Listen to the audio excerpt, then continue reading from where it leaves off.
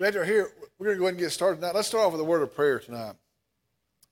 Heavenly Father, we come tonight. We're thankful for you. We're thankful for the hope that we have in a risen Savior. We're thankful for an anchor that holds tonight. We're thankful for the truth of your word. And I pray that tonight as we begin to study your word, that you would speak to us, that you would lead us, that you would bless us in the study of your word, and that we would know more about who you are at the end of this time together tonight than we did when it started. Lord, I come and I pray for rain tonight. We come and we see the sky outside, and you know that you tell us and you train us and you teach us to come to you as the good provider of all things. And so we come and we pray for rain for our land tonight as a gracious reminder of who you are and that you are our provider. Lord, I pray for our groups that are learning tonight, the other discipleship group classes, our kids classes, our youth classes, and then this class as well, that you would speak, that it would not be normal, but be again the supernatural truth of God that we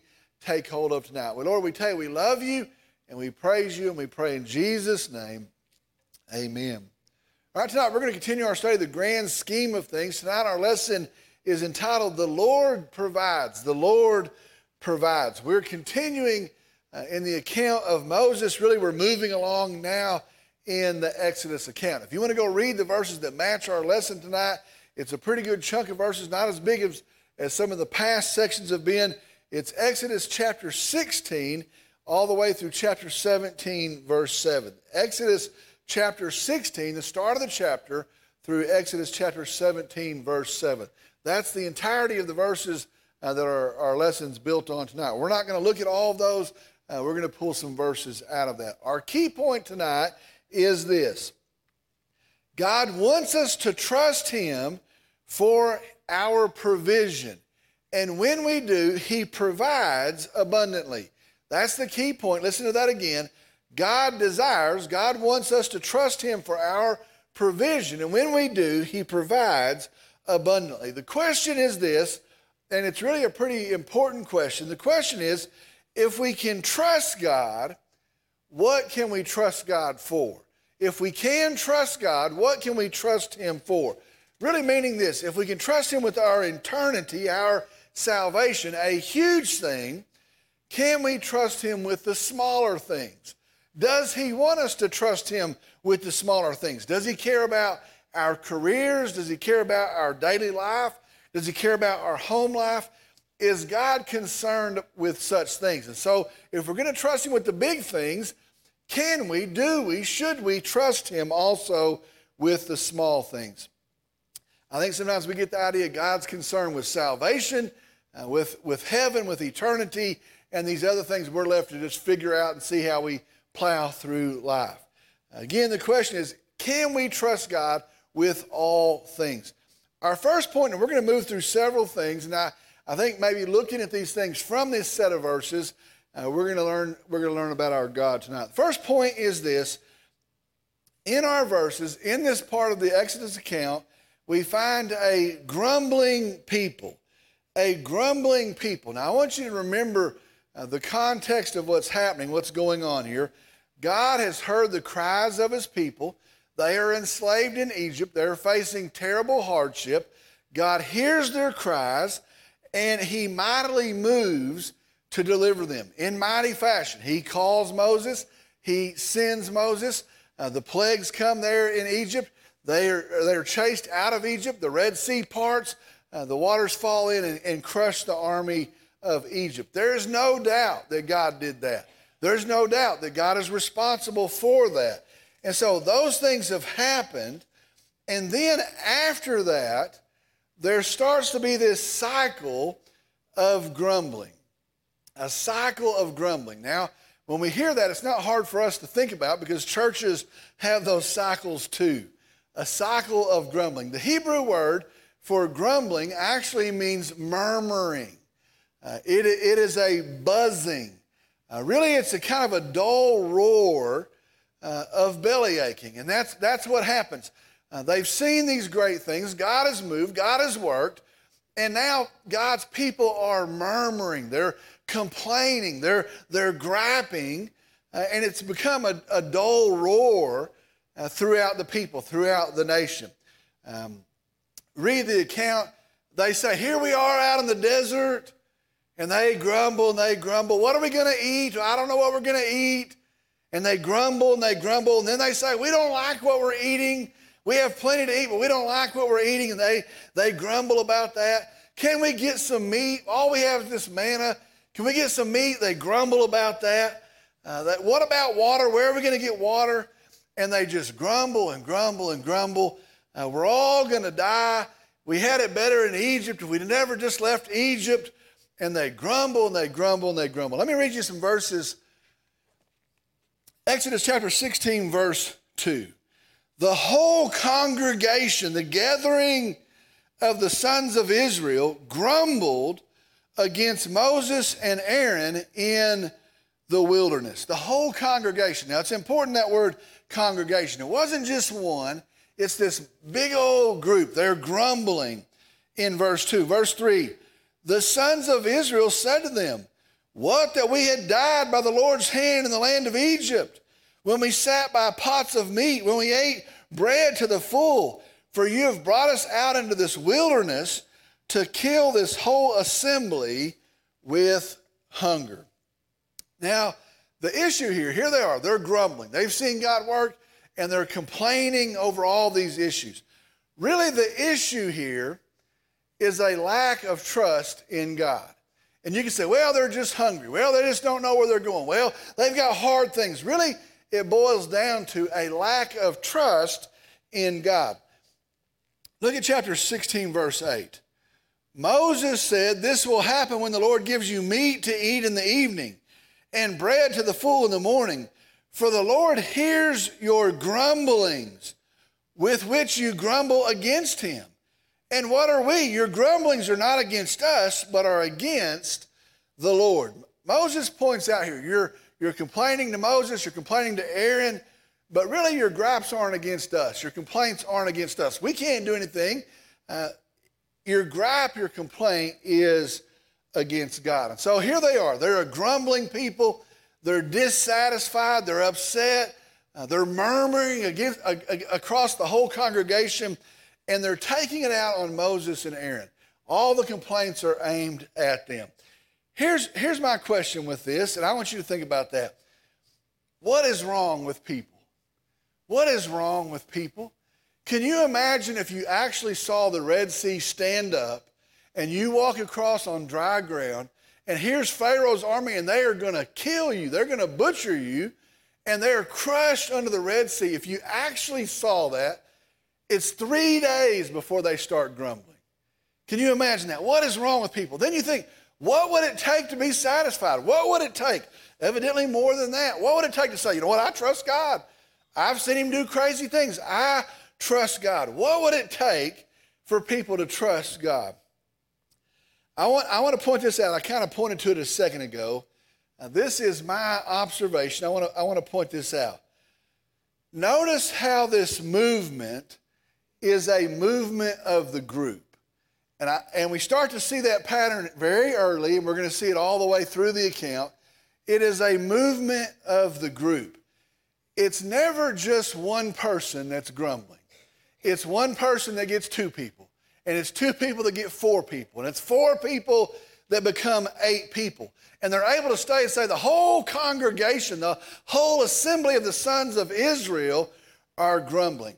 Here's what I think about this. I think good things happen in groups, and I think grumbling happens in groups. And I think if you get a positive swing, I think people buy into that. And they say, oh, God is faithful. And somebody else says, I know he's faithful. And somebody else says, I've seen his hand work. And there's a movement that way. And at the same time, grumbling has the same effect. Well, I don't know why God brought us out here. You know what? We had more food when we were back in Egypt. And it is this movement of the group that we see here. And so the group is dissatisfied. The group is grumbling against Moses and Aaron. So we see here, God has delivered.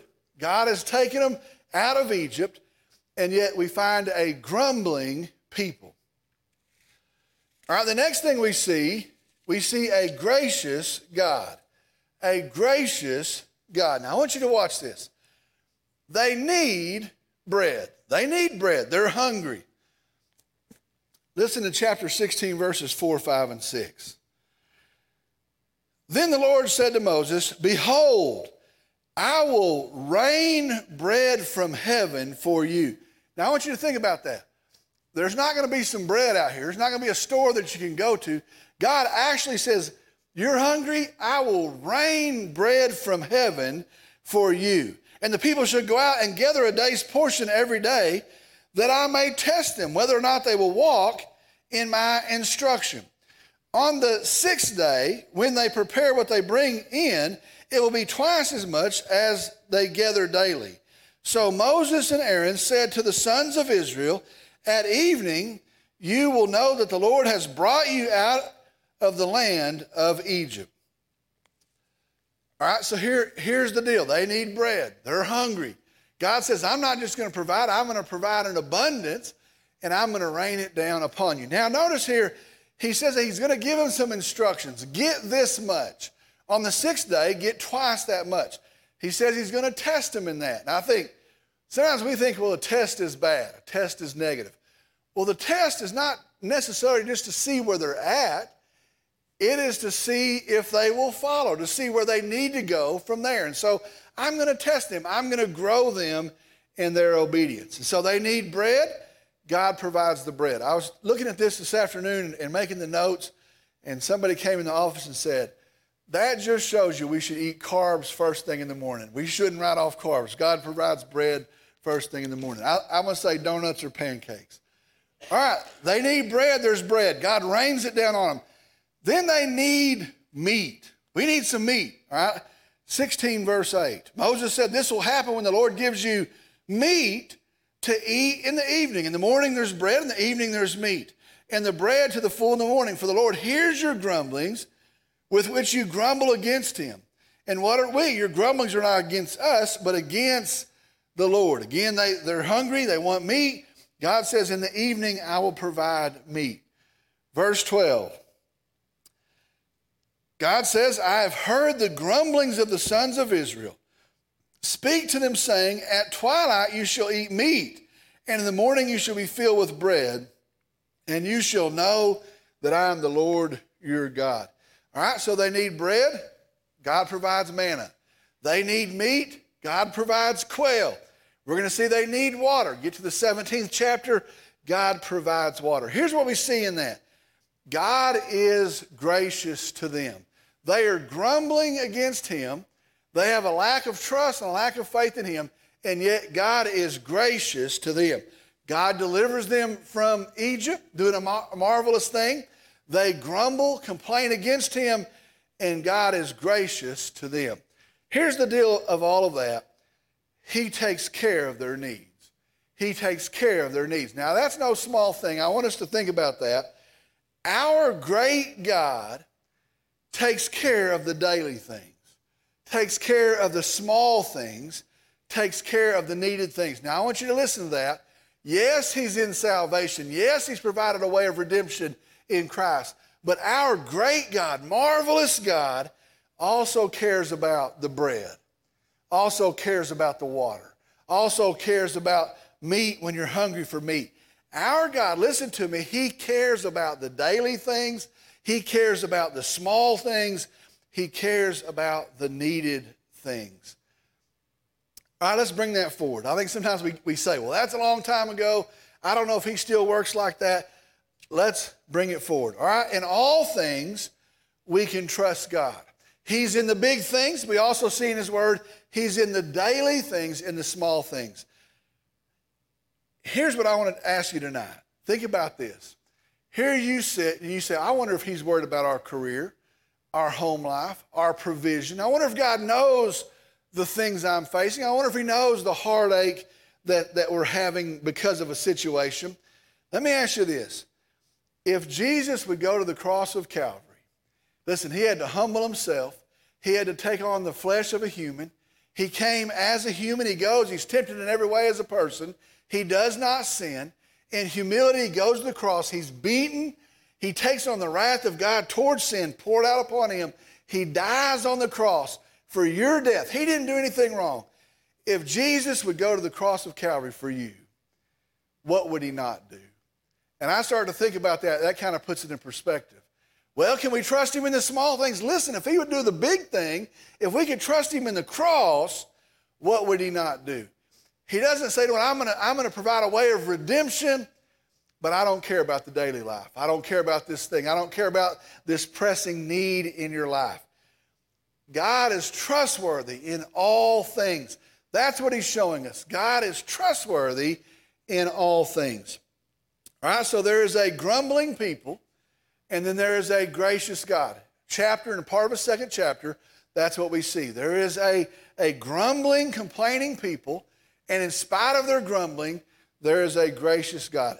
The next thing I want to look at, it's on your worksheet there. The next thing I want to look at, and it's important for us to really think about as we say, well, how are we going to apply this lesson tonight? The next thing is the idea of contentment. Contentment. Here's the basic problem. And I think, how can you see these tremendous things and forget so quickly? How can you be so thankless?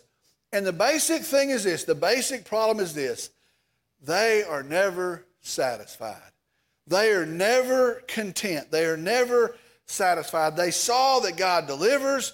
They saw God open the Red Sea. When there's no way, God makes a way. They saw manna rain down. We're hungry. Manna rains down. I don't know. I've heard that so many times you think, I don't know, that sounds kind of normal. They had manna in the morning. What if in the morning you're in a desert and there's nothing to eat and there's been nothing to eat, and if something doesn't happen, there's not going to be anything to eat, and you got a long way to go and you got things to do and you're hungry, and what if you woke up, and I'm just putting it in our context, what if you woke up and the whole ground was covered in donuts? You walked out and it's glazed donuts as far as you can see. And it rained down donuts. And you picked up, so you know what, I love donuts, and I'll take these two, and I'm going to eat them. It's that. There's bread. It's rained down from heaven. And you know what they start to say? You know what? All we have is this bread. All we have is donuts. How many days can you have donuts? They start to complain about it. They are never content. It is never enough. Let me tell you, the trick of Satan, and really the plan of the world, is to always entice us to never be content. And I want to tell you, you'll end up with a lot of problems, and you'll end up with a lot of issues of anxiety, and you'll start to feel depressed because, you know what, I got that thing and it wasn't good enough and I needed another thing. All of those things go back to the issue of contentment. It's never enough. I have a lot of money, I need more. I have a retirement account, it's not big enough. I have a nice drivable car, it's not as good as the neighbor's. And you start to buy into this thing that you're never going to be satisfied, and you always want something else, and it'll absolutely drive you crazy. Their issue was it's never enough. We got manna in the morning, we got quail in the evening, we got water. God is with us. He delivered us from our enemy, and we're never satisfied. Notice this. Notice it doesn't take very long for that to happen. And I think maybe that's human instinct, but it doesn't take very long for that to happen. Isn't it wild how quickly we forget how bad the bad was? And I just think, man, that's a weird thing. How quickly we forget how bad the bad was. I think I'm going to tell you something, and maybe you'll sit there and hear this and think, yeah, I know what you're talking about. You ever get in a situation and it's terrible?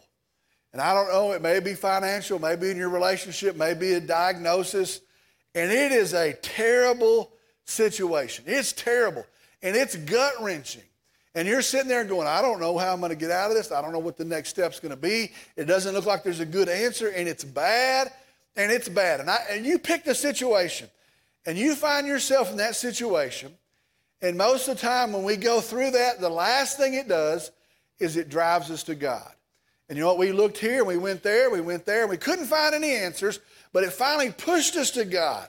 And you come, and you have no answer outside of God, and you start to pray. God, if you'll do this, God, I need this, and God, if you'll just help us here. And you seek God, and you pray, and then he graciously answers.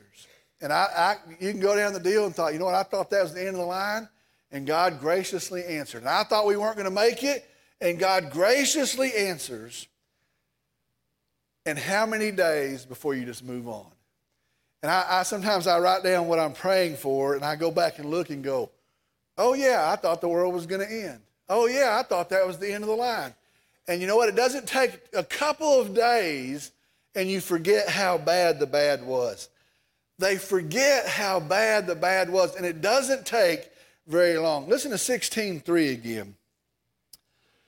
The sons of Israel said to them, to Moses and to Aaron, what? That we would have died by the Lord's hand in the land of Egypt, when we sat by the pots of meat, when we ate bread to the full.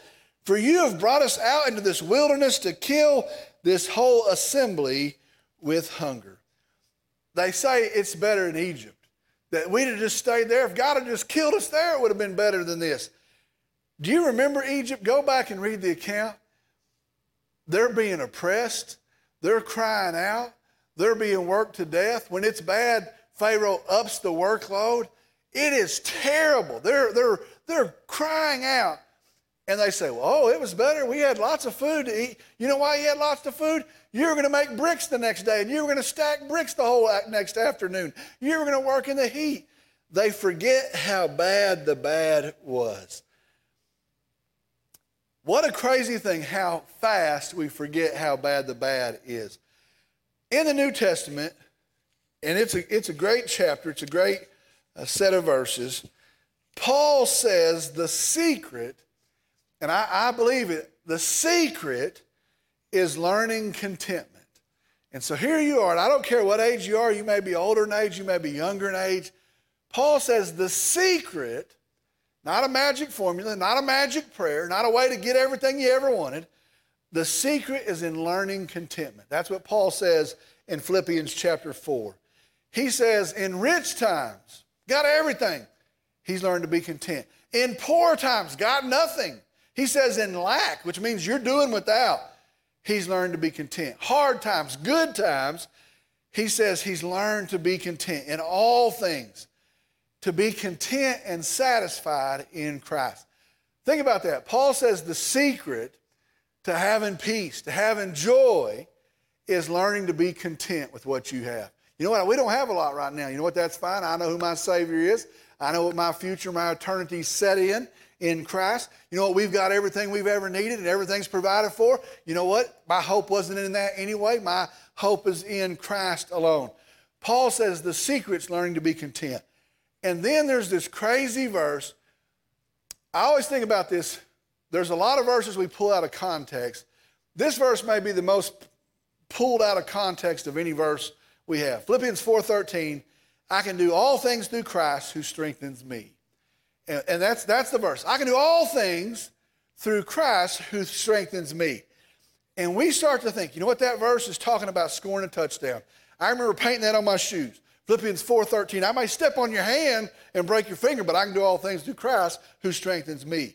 Or passing a test. I didn't go to class twice this week, hadn't studied in 2 months. I can do all things through Christ who strengthens me. The answer is going to be B. I can pass this test. Getting a promotion. I watch folks, you know what? I'm going to get a promotion. I've claimed that. I can do all things through Christ who strengthens me. I'm going to pass folks that are way more qualified because of this verse. You know what? I'm going to attack a grizzly bear. Some folks are that resolute. I'm going to go out, and just because I can, I'm going to jump on a grizzly bear, and when I punch him in his big old snout, I'm going to say, I can do all things through Christ who strengthens me. Go back tonight and read the section of verses. That verse isn't talking about anything but being content. Paul says when it's good, when it's bad, you've got to learn to be content. And I can do all things through Christ who strengthens me. If you have nothing, you can be happy in Christ. If you have everything, you can be happy in Christ. That's what the verse is saying. Their whole issue is they're never satisfied. It's never enough. Paul tells us in the New Testament, in Christ, we can be content in all things. That is the secret. All right, the last part. We see this grumbling people. We see a gracious God. And then we see this section on contentment. All right, the last part is rest in the Lord. There's truth, rest in the Lord. Here's something weird. In these events, all right, you're reading through them. You're reading what has happened. God is teaching you in that. In these events, God institutes the Sabbath. God implements the observance of the Sabbath day into these events. And what that means is, in the course of their daily lives, they're going to learn about and they're going to observe the Sabbath in the course of their daily lives. You know what? It's Tuesday. We're already thinking about the Sabbath. You know what? It's the end of the week. We're thinking about and observing the Sabbath. It's the start of the week. It's fresh on our mind, the Sabbath. It's put into their daily life. The word in the Hebrew, Sabbath, Sabbat, means rest or intermission. It comes, listen to this, from the creation account. Go all the way back. God tells us this. On the seventh day, God rested. He ceased, he rested. That's where this comes from. Now, let me tell you something right there. Meaning, those have to be literal days. He doesn't say, here's a symbolic thing, but I want you to take a literal application of it, meaning those must be literal days. Meaning, it is a literal account. God says, this is how I created. And he says, you know what? When I'm implementing this Sabbath day, because I rested on the seventh day, you're going to rest as well. So on the seventh day, it is ingrained in their daily practice to take the Sabbath rest. It means this. They learn this. We rest and we trust God to provide. That's what the Sabbath means. We're going to rest and we're going to trust God to provide.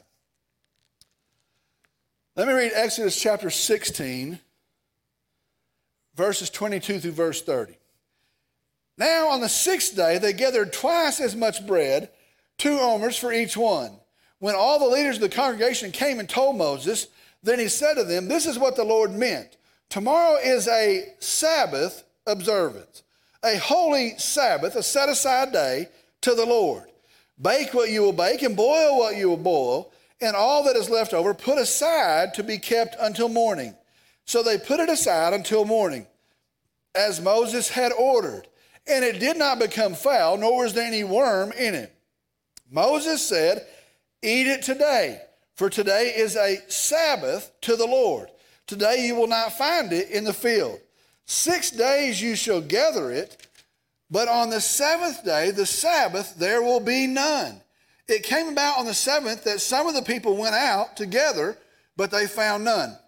I think I know people like that. You say, there's not going to be any out there, and they go out there and say, well, I'll see if there's some out there. Then the Lord said to Moses, how long do you refuse to keep my commandments and my instructions? See, the Lord has given you the Sabbath, therefore he gives you bread for 2 days on the sixth day. Remain every man in his place. Let no man go out of his place on the seventh day. So the people rested on the seventh day. Now, the account says this. On the sixth day, they're going to get twice as much as they would normally get. It will be enough for the Sabbath day. On the Sabbath day, they weren't going to find any. They couldn't get any. They couldn't get more than enough on the sixth day than what they were going to use on the Sabbath day. Now, here's what all that means. The Sabbath day, the seventh day, they had to trust God. He said he will provide. He's going to provide. They have to trust God. On the Sabbath day, the seventh day, they have to obey God. That's what he says. Don't go out and do what I didn't tell you to do. You have to obey God. And listen to this. And when they trusted God, and when they obeyed God, everything was taken care of. I want you to hear that again. When they trusted God, and when they obeyed God, everything was taken care of. Remember the question, what can we trust God with? Well, there's your answer. You know what? If you'll trust God and you'll obey God, he'll take care of the rest. He will provide. That's what he teaches us. That's what he trains us. That's what he shows us in his faithfulness. Here's the thing. Human instinct is to say, I'll take care of it. God says, I'll take care of it. You say, no, I'll take care of it. Human instinct is to say, I'll get more. God says, there's this much. No, I'll get more than I need. I'll worry about more. That's human instinct. Here's the truth. If you will trust God and you will obey God, God will provide. I don't know, we were talking about that this afternoon. We ought to remind each other of that. We forget that. We're just like those people that think, you know what, I don't remember how bad the bad was. I don't remember the great things God has done.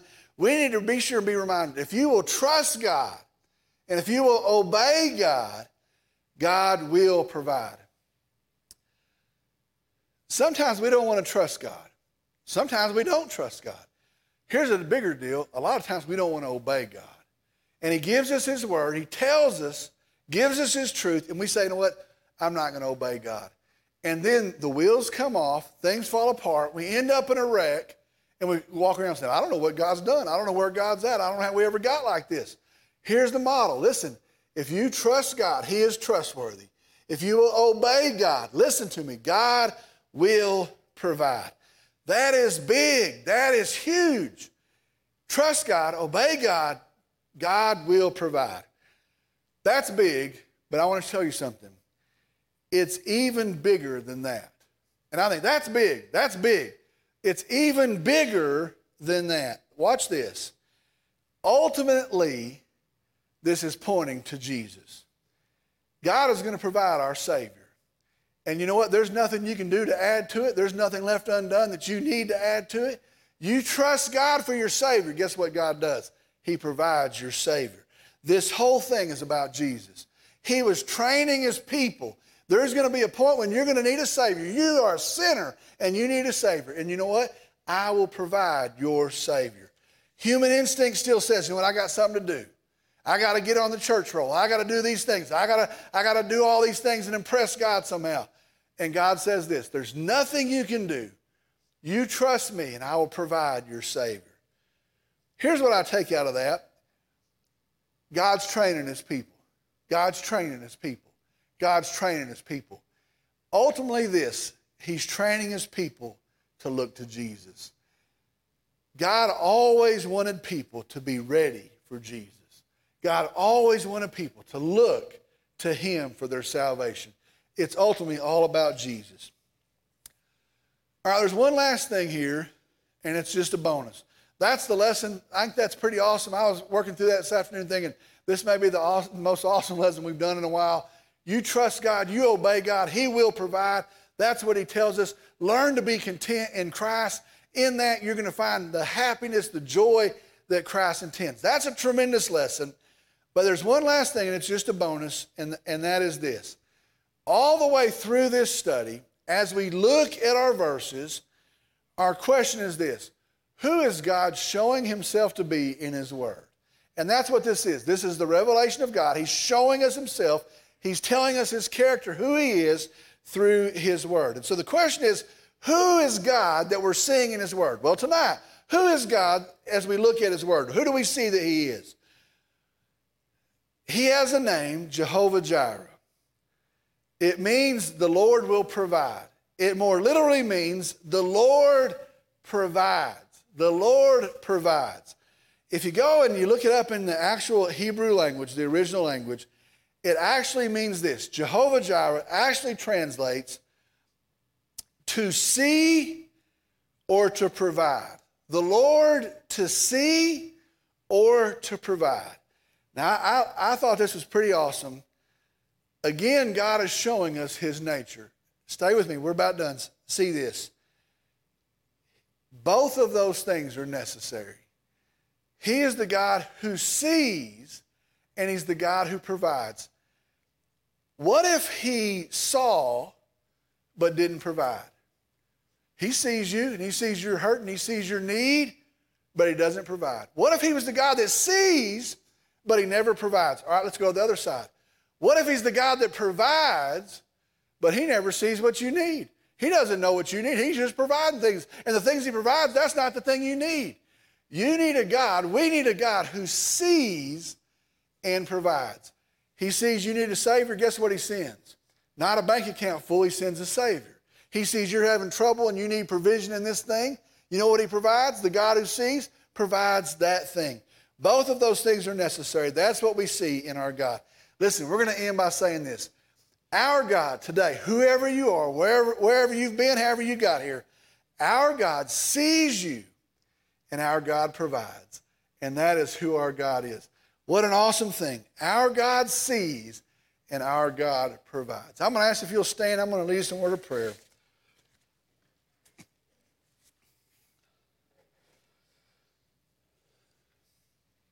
Let's pray. Dear Father, we come and we praise you tonight. We thank you tonight. We're thankful for your word that's truth. We're thankful that we see you through your word. I pray that tonight we didn't just come and hear a lecture. We just didn't come and grab some more information. But tonight we see you more clearly, that you are gracious to a grumbling people, that you are kind, that you're concerned about the smallest thing, and you're mighty enough to provide the biggest thing in Jesus. And Lord, I pray that you would help us with contentment, each of us here. Contentment in the good times and the bad times, to just lean on and to trust Jesus. And Lord, I'm thankful that you're the God that sees and the God that provides. We take hope in that. We exalt you as that God. And then, Lord, we come tonight and we end by saying, we praise you, we thank you, we love you. The God who sees, the God who provides. Again, as we leave here tonight, I pray that we've encountered you, that we see you, that we know you, that your truth is now stacked a little bit higher inside of us as we've studied your word. I pray for our kids, for our youth learning, our other groups tonight as well, and I pray that you're pleased in all of it. Lord, we love you and we praise you, and I pray in Jesus' name, amen.